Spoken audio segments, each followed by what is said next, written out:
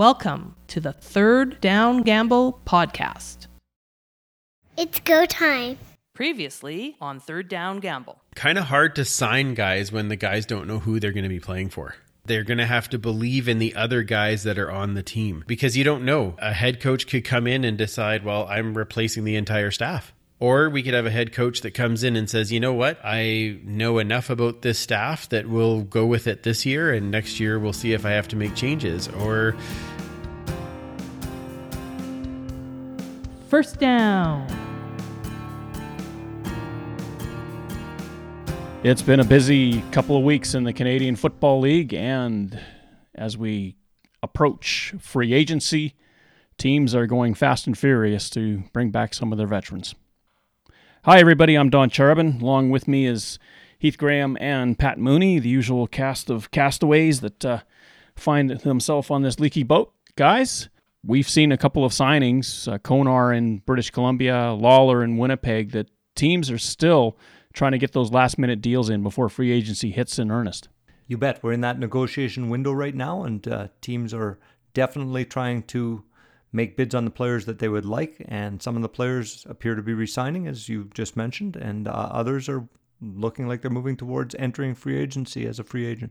Lots of work still to be done, but they are still moving forward at a pretty rapid pace. For the uninitiated, I guess we should try to explain this, although it is a little bit confusing because it's only the second year that it's been through. But up until when free agency hits, we are in what is essentially called a negotiation period. Anybody can make a call to any player that is a potential free agent. They're not a free agent as yet, but they are a potential free agent. And then as such, and if you make an offer, you have to formalize it with both the league and the CFLPA so that there's no confusion over what was offered and who offered it. All that sort of stuff is taken care of.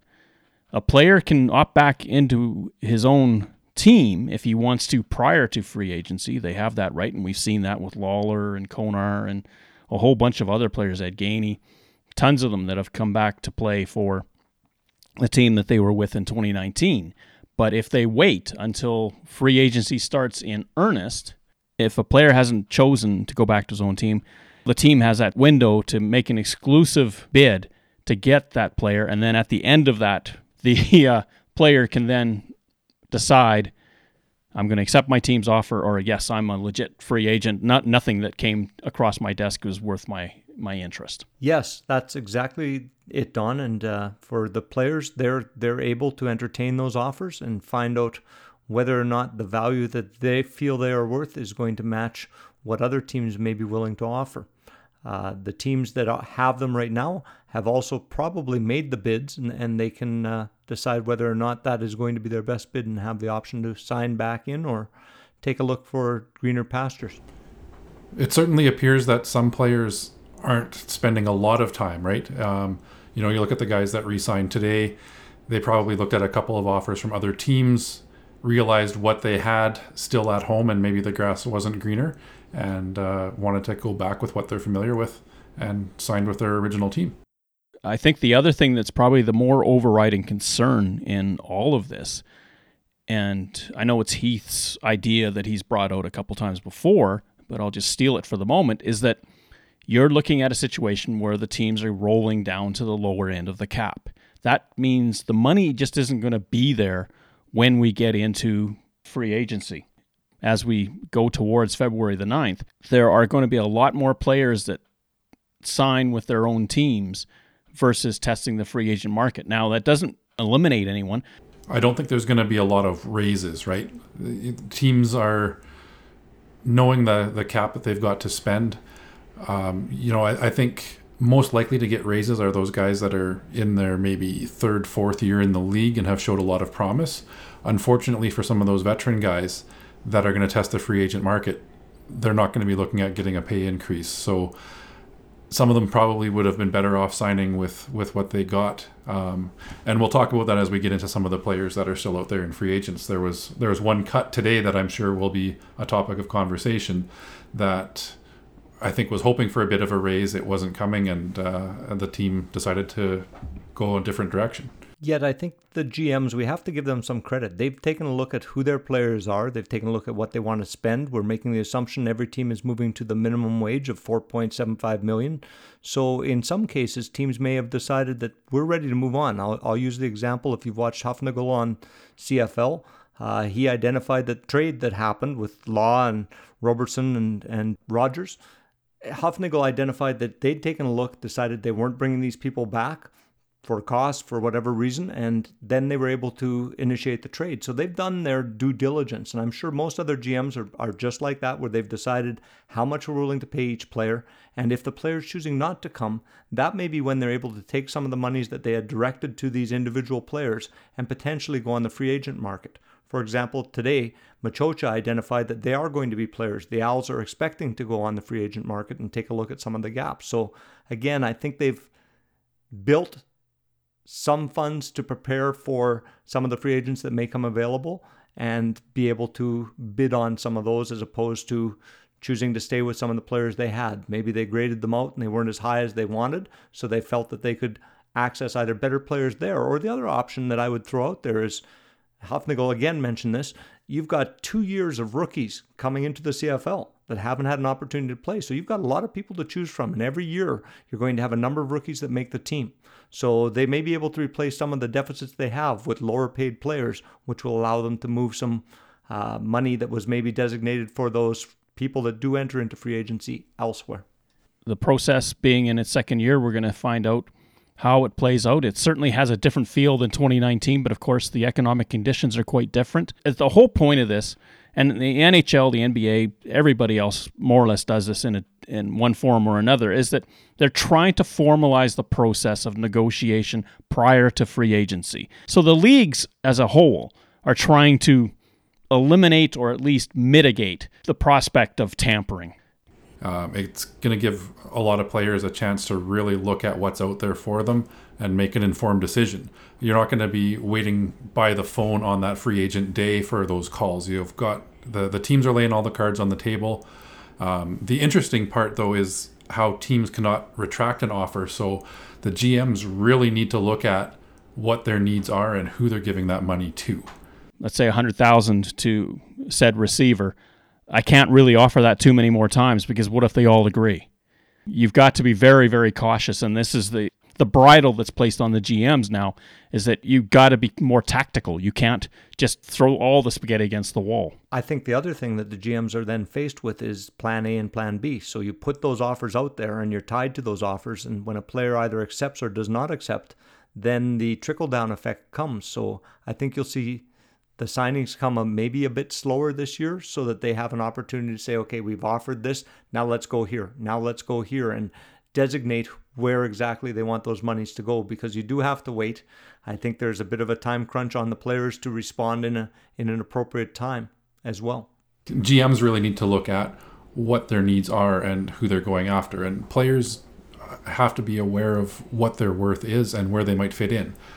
If you're not the top 3 or 4 offensive linemen in the league and somebody needs an offensive lineman, you've got to play your cards right as well.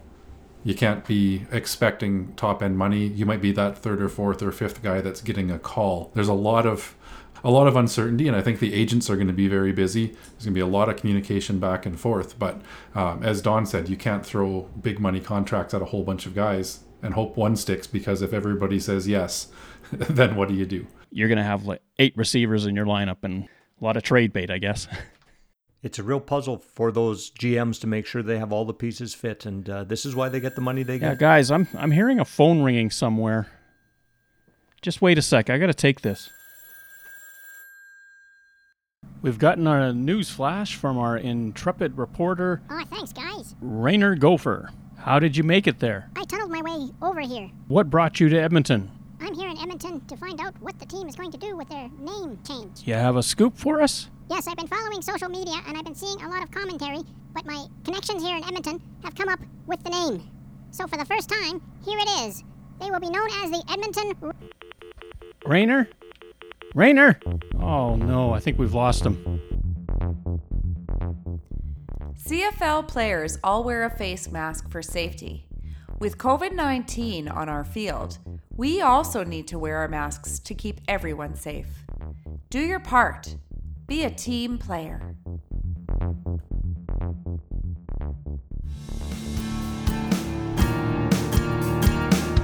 Second down.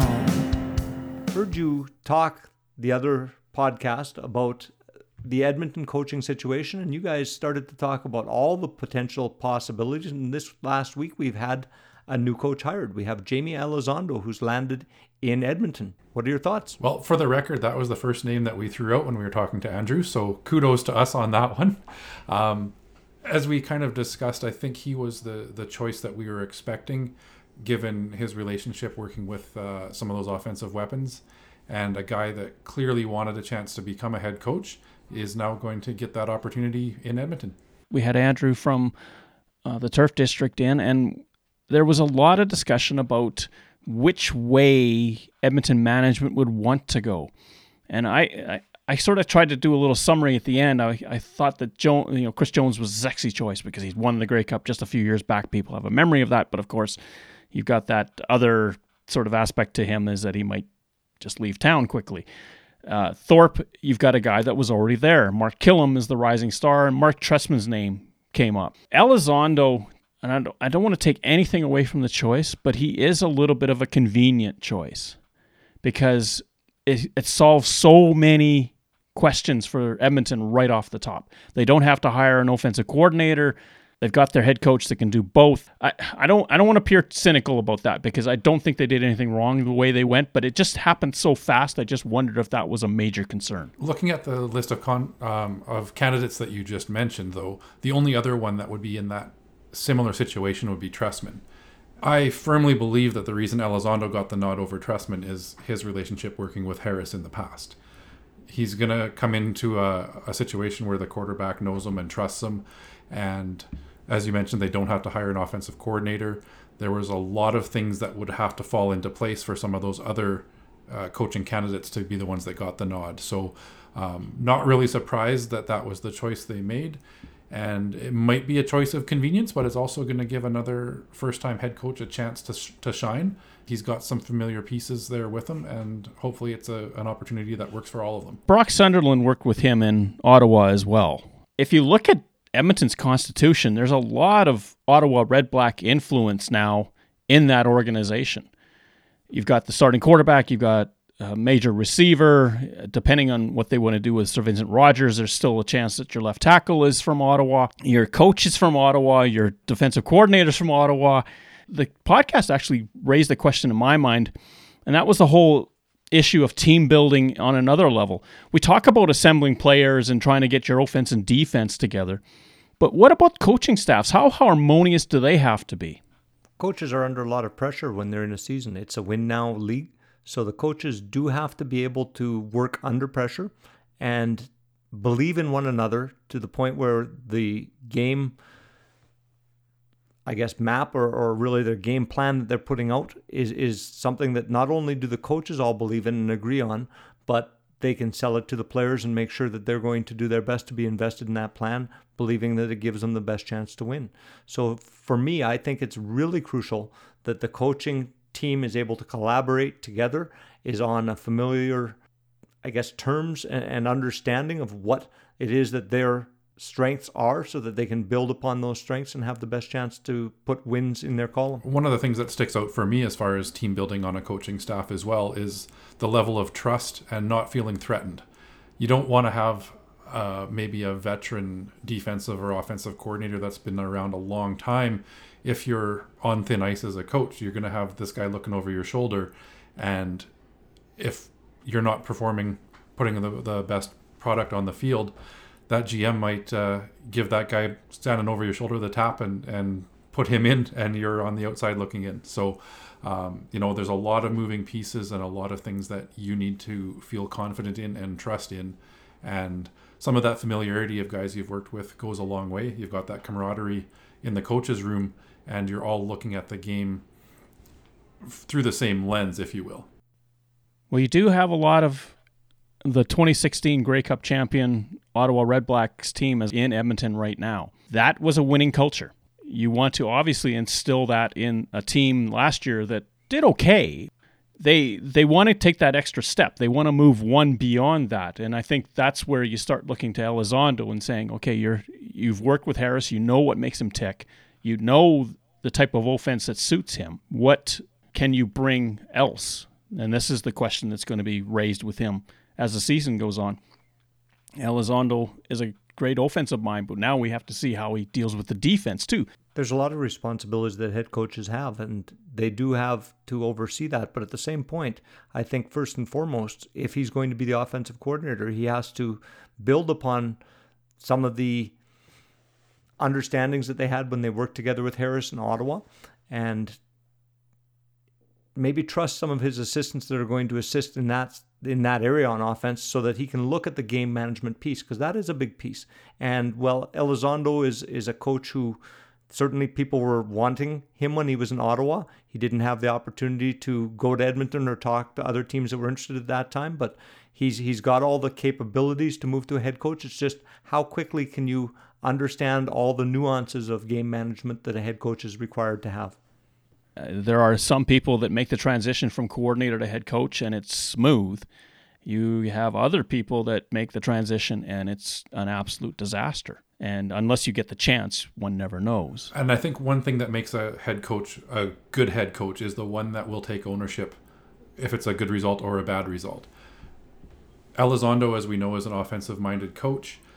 Thorpe is a quite capable defensive coordinator, but at the end of the day, it's Elizondo's stamp on it that has the this is the play we're going to go with. We've seen coaches that kind of get into those disagreements and will maybe throw that coordinator under the bus a little bit, but if you're going to be truly successful as a head coach, you have to be the guy that says, ultimately, it was my choice to go for it. It was my choice to blitz on this play that resulted in a game-winning touchdown going the other way. Own up to it, learn from your mistakes, and work with those coordinators, but be the guy that makes that final decision. The interesting thing that I think, Elizondo's coming into a team where he wasn't the one who hired all of these coaches, and he's now, due to the salary cap and the coaching payments, is going to be using all of those. He's familiar with some of them, but not all of them. So I agree with what Don said earlier about how quickly will they gel. He's also coming in late, and he's got to set the direction and the philosophies for the team. He hasn't had much opportunity to do that in the offseason, where a head coach normally would have a lot of time to work through that. So they're going to have to come together quickly and gel so that they can take their team to the next level. As Andrew had indicated in the podcast previous, Edmonton was really under a lot of pressure to have somebody in place before free agency hit for real. It's one thing to try to bring back your veterans, but it's another thing if you've got free agents that you're eyeballing and they don't know who they're going to report to. And that was a real big concern. Edmonton has basically taken that equation and solved it. Yeah, that was definitely a key. You can't have guys, maybe there's a head coach candidate out there that they don't get along with, and there was no way they're going to sign in Edmonton if that guy gets the job. Now that you've got that name in place, you can look at it as a player and think, this is a guy that I want to work with, and sign that contract. But the unknown was, I agree, scaring a lot of people away. You just can't go with an uncertainty into any sort of portion of your schedule, whether it's free agency, whether it's training camp, whether it's...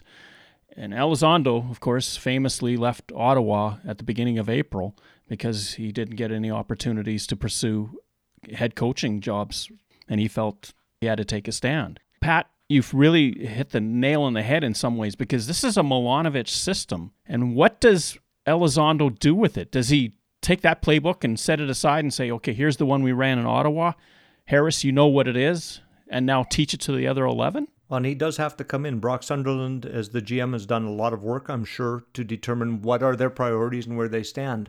And so I think when he comes in at this point, he's got to pretty well just go along with the discussions that were had before, and then put some minor changes and nuances that fit his style, his philosophy, in with the coaching group, and then into the playbook and the game management. And I'm excited for this Edmonton football team. I think they've got a good set of coaches. I'm hopeful that Elizondo will turn into a strong head coach. I just Still question how long it will take them to get together and gel because they haven't had the whole off season and he's been jumped in late. I guess the one thing working to his advantage maybe is that we did not see a Milanovic product on the field. It would be one thing if they had a lot of success and they had a plan in place. I mean, right now they're looking at whiteboards and they're looking at iPads, and they haven't actually got down on the gridiron and walked through it even, let alone play a game. It'll give him a little bit of a learning curve for sure, but it's also an opportunity to start fresh without having to completely reinvent what they've already been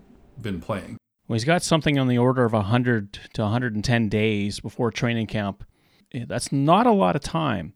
In the interim, Edmonton has somebody in place. They can now look forward instead of looking around.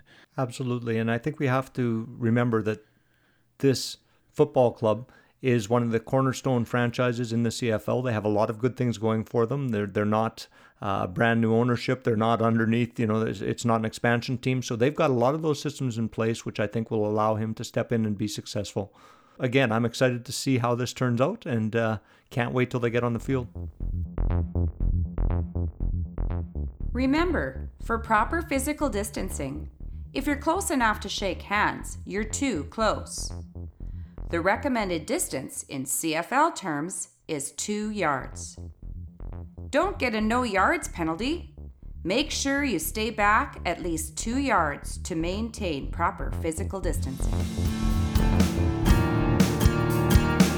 Third down. Well, one of the interesting things in trying to get a free agent list together for a podcast in the CFL is minute by minute, there's players being signed, players being released, and looking to enter the free agent market. So guys, let's start with who's signed recently. Is there anybody that jumps out to you that's been a great signing by their old team? And where do we go from there? Well, I would say that some of the quarterbacks who've signed, and I mean, some cases they signed with their own team, in some cases they signed with new teams. That to me was the big story right now. We've got, some going back. Mazzoli re-signed in Hamilton. Evans was still in Hamilton on an entry contract. But then the big change, of course, which everyone's been talking about in the CFL, is the change of location for both Arbuckle and Nichols. Don, do you think this is a good thing for the CFL? I found it fascinating that it was a lot of to-do about contract restructuring, and when they swapped teams, I think they probably came close to what they were going to agree to in the first place. Heath kind of alluded to it. It would make sense for Nichols to wind up with his old coach, and it would make sense for Arbuckle to wind up with his old coach, and there it was. I think for Dinwiddie, he's ecstatic that he's got Arbuckle to work with. And I'm not so sure that LaPolice is disappointed with his situation either. No, I think it makes perfect sense that they went back there. I think when they actually signed originally for the 2019 season, a lot of people were surprised that it wasn't reversed at that point in time. Maybe it brings them back to where they're going to be with some familiarity with their coaches. And one of the interesting things that Don alluded to was the contract structure.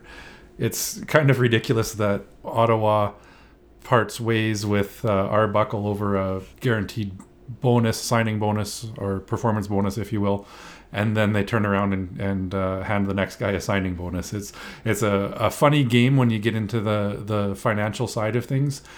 We're also seeing it with players that are being cut 1 day, 2 days before they're due these big roster bonuses.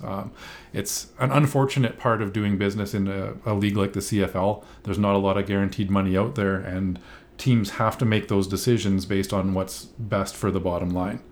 I am a little bit, I don't know if surprised is the right word to see Mazzoli back in Hamilton so soon, but I did kind of think he might test the waters a little bit to see what else was out there.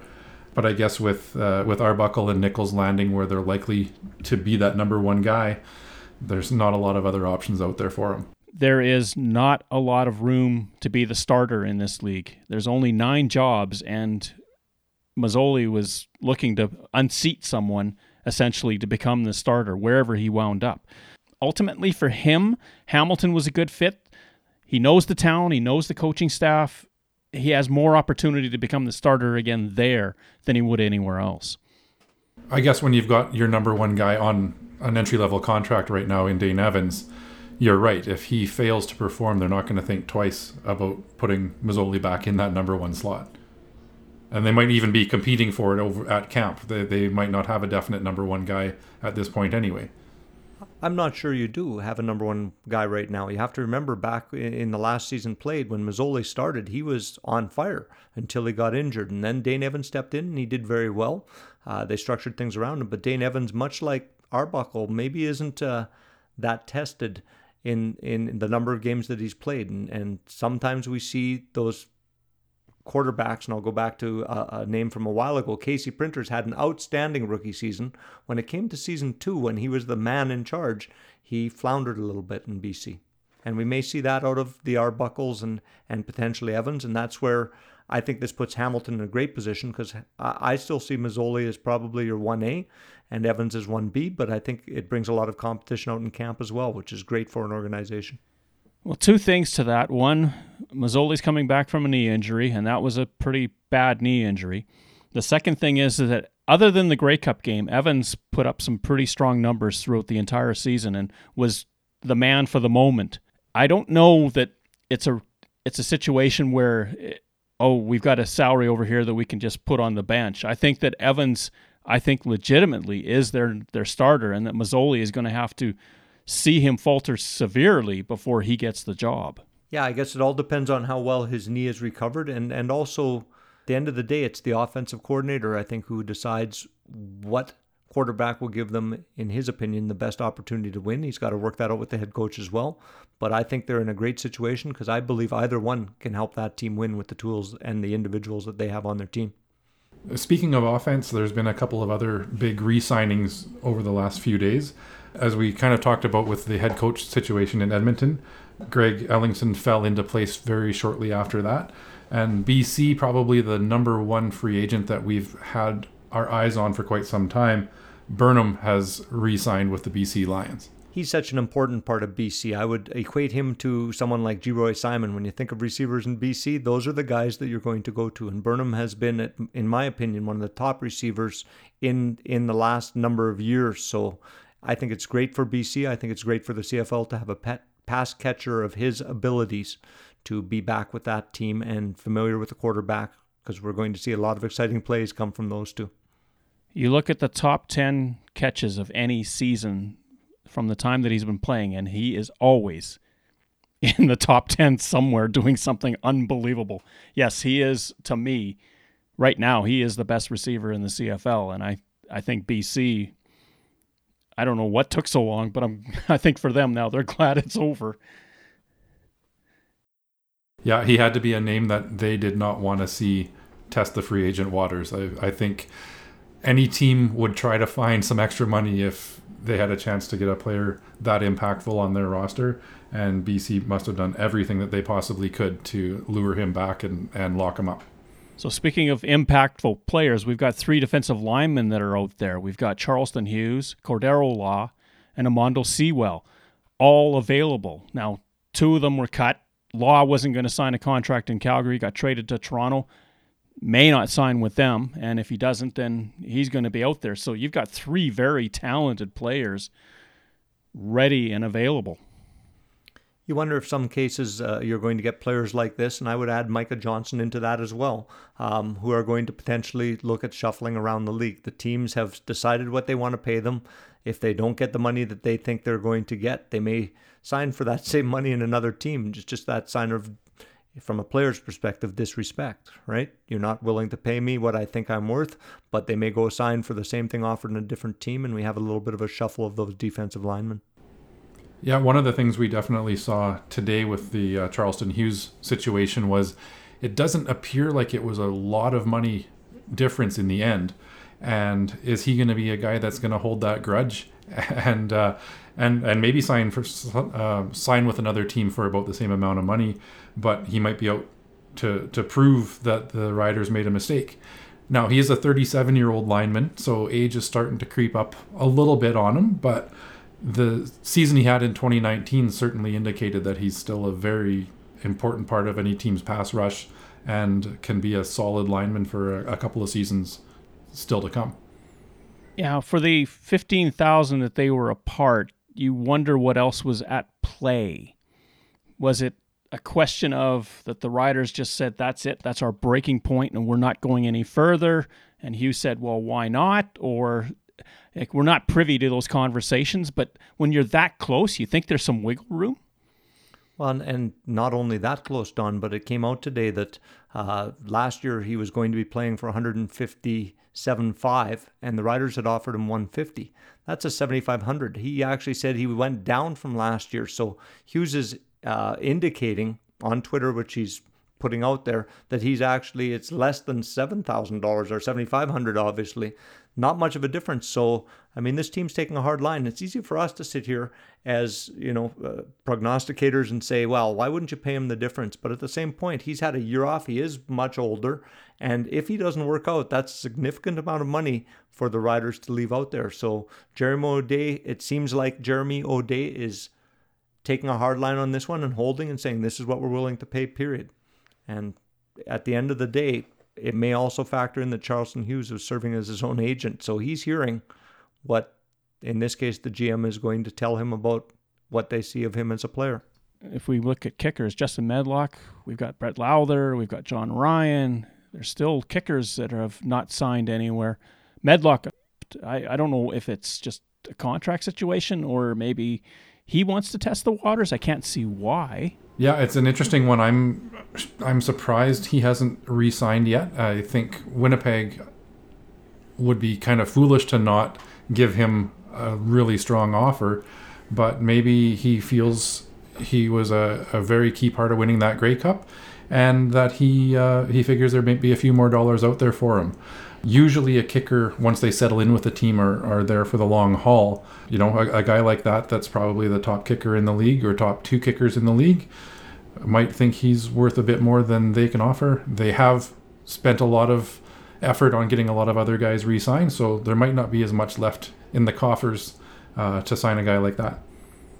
There are a number of these players as well, and we have to keep this in mind. A number of these players, well, their contract's up. They didn't make any money last year. So in some cases, it may be holding out to see if they can get at least some payment. They may be looking for some surety or some form of income. They've been working hard to keep in shape and be a viable kicker or whatever their position is. So it may be in some cases that they're asking for that, and teams just aren't willing to put that money out on the table. Could be, too, that they're looking to sign closer to home. Now, John Ryan, clearly, he's from Saskatchewan. It would make sense for him to re-sign here. But Lowther isn't, and he might want to move back to closer to home.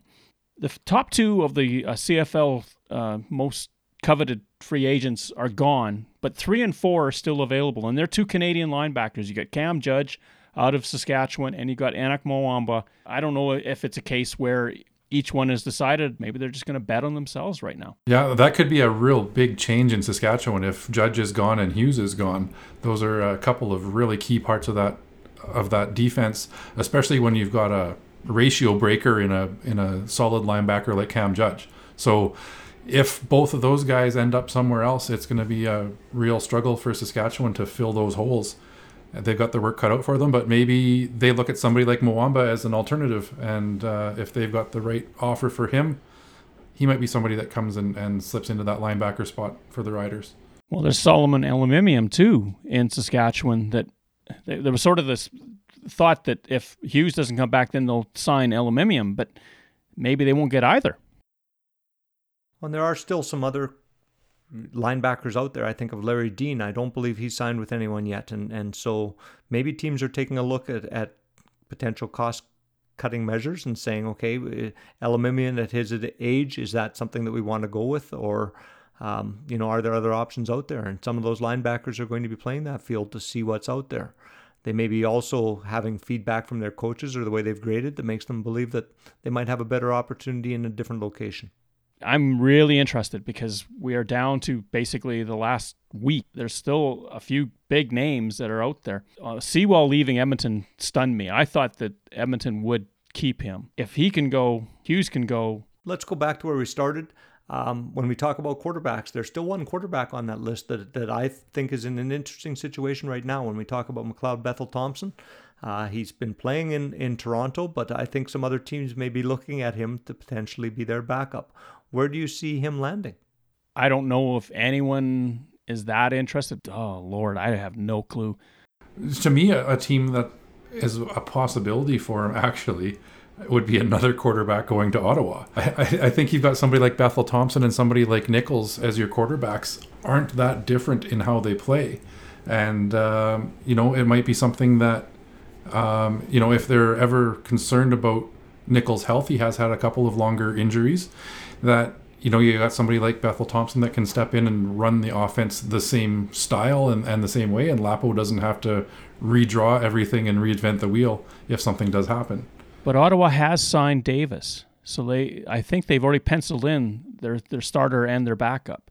So I'd be surprised if Thompson would be heading that way. I would think another option still is to re-sign again in Toronto. When you have Nick Arbuckle, who has limited experience as a starting quarterback and has somewhat unproven, you might want to have someone in behind. And that's where Bethel Thompson might be asking for a little bit more money too, and having trouble with negotiations with Toronto, because we know what happened last year, or the last year the CFL played, where he got a lot of opportunity to be on the field due to injury.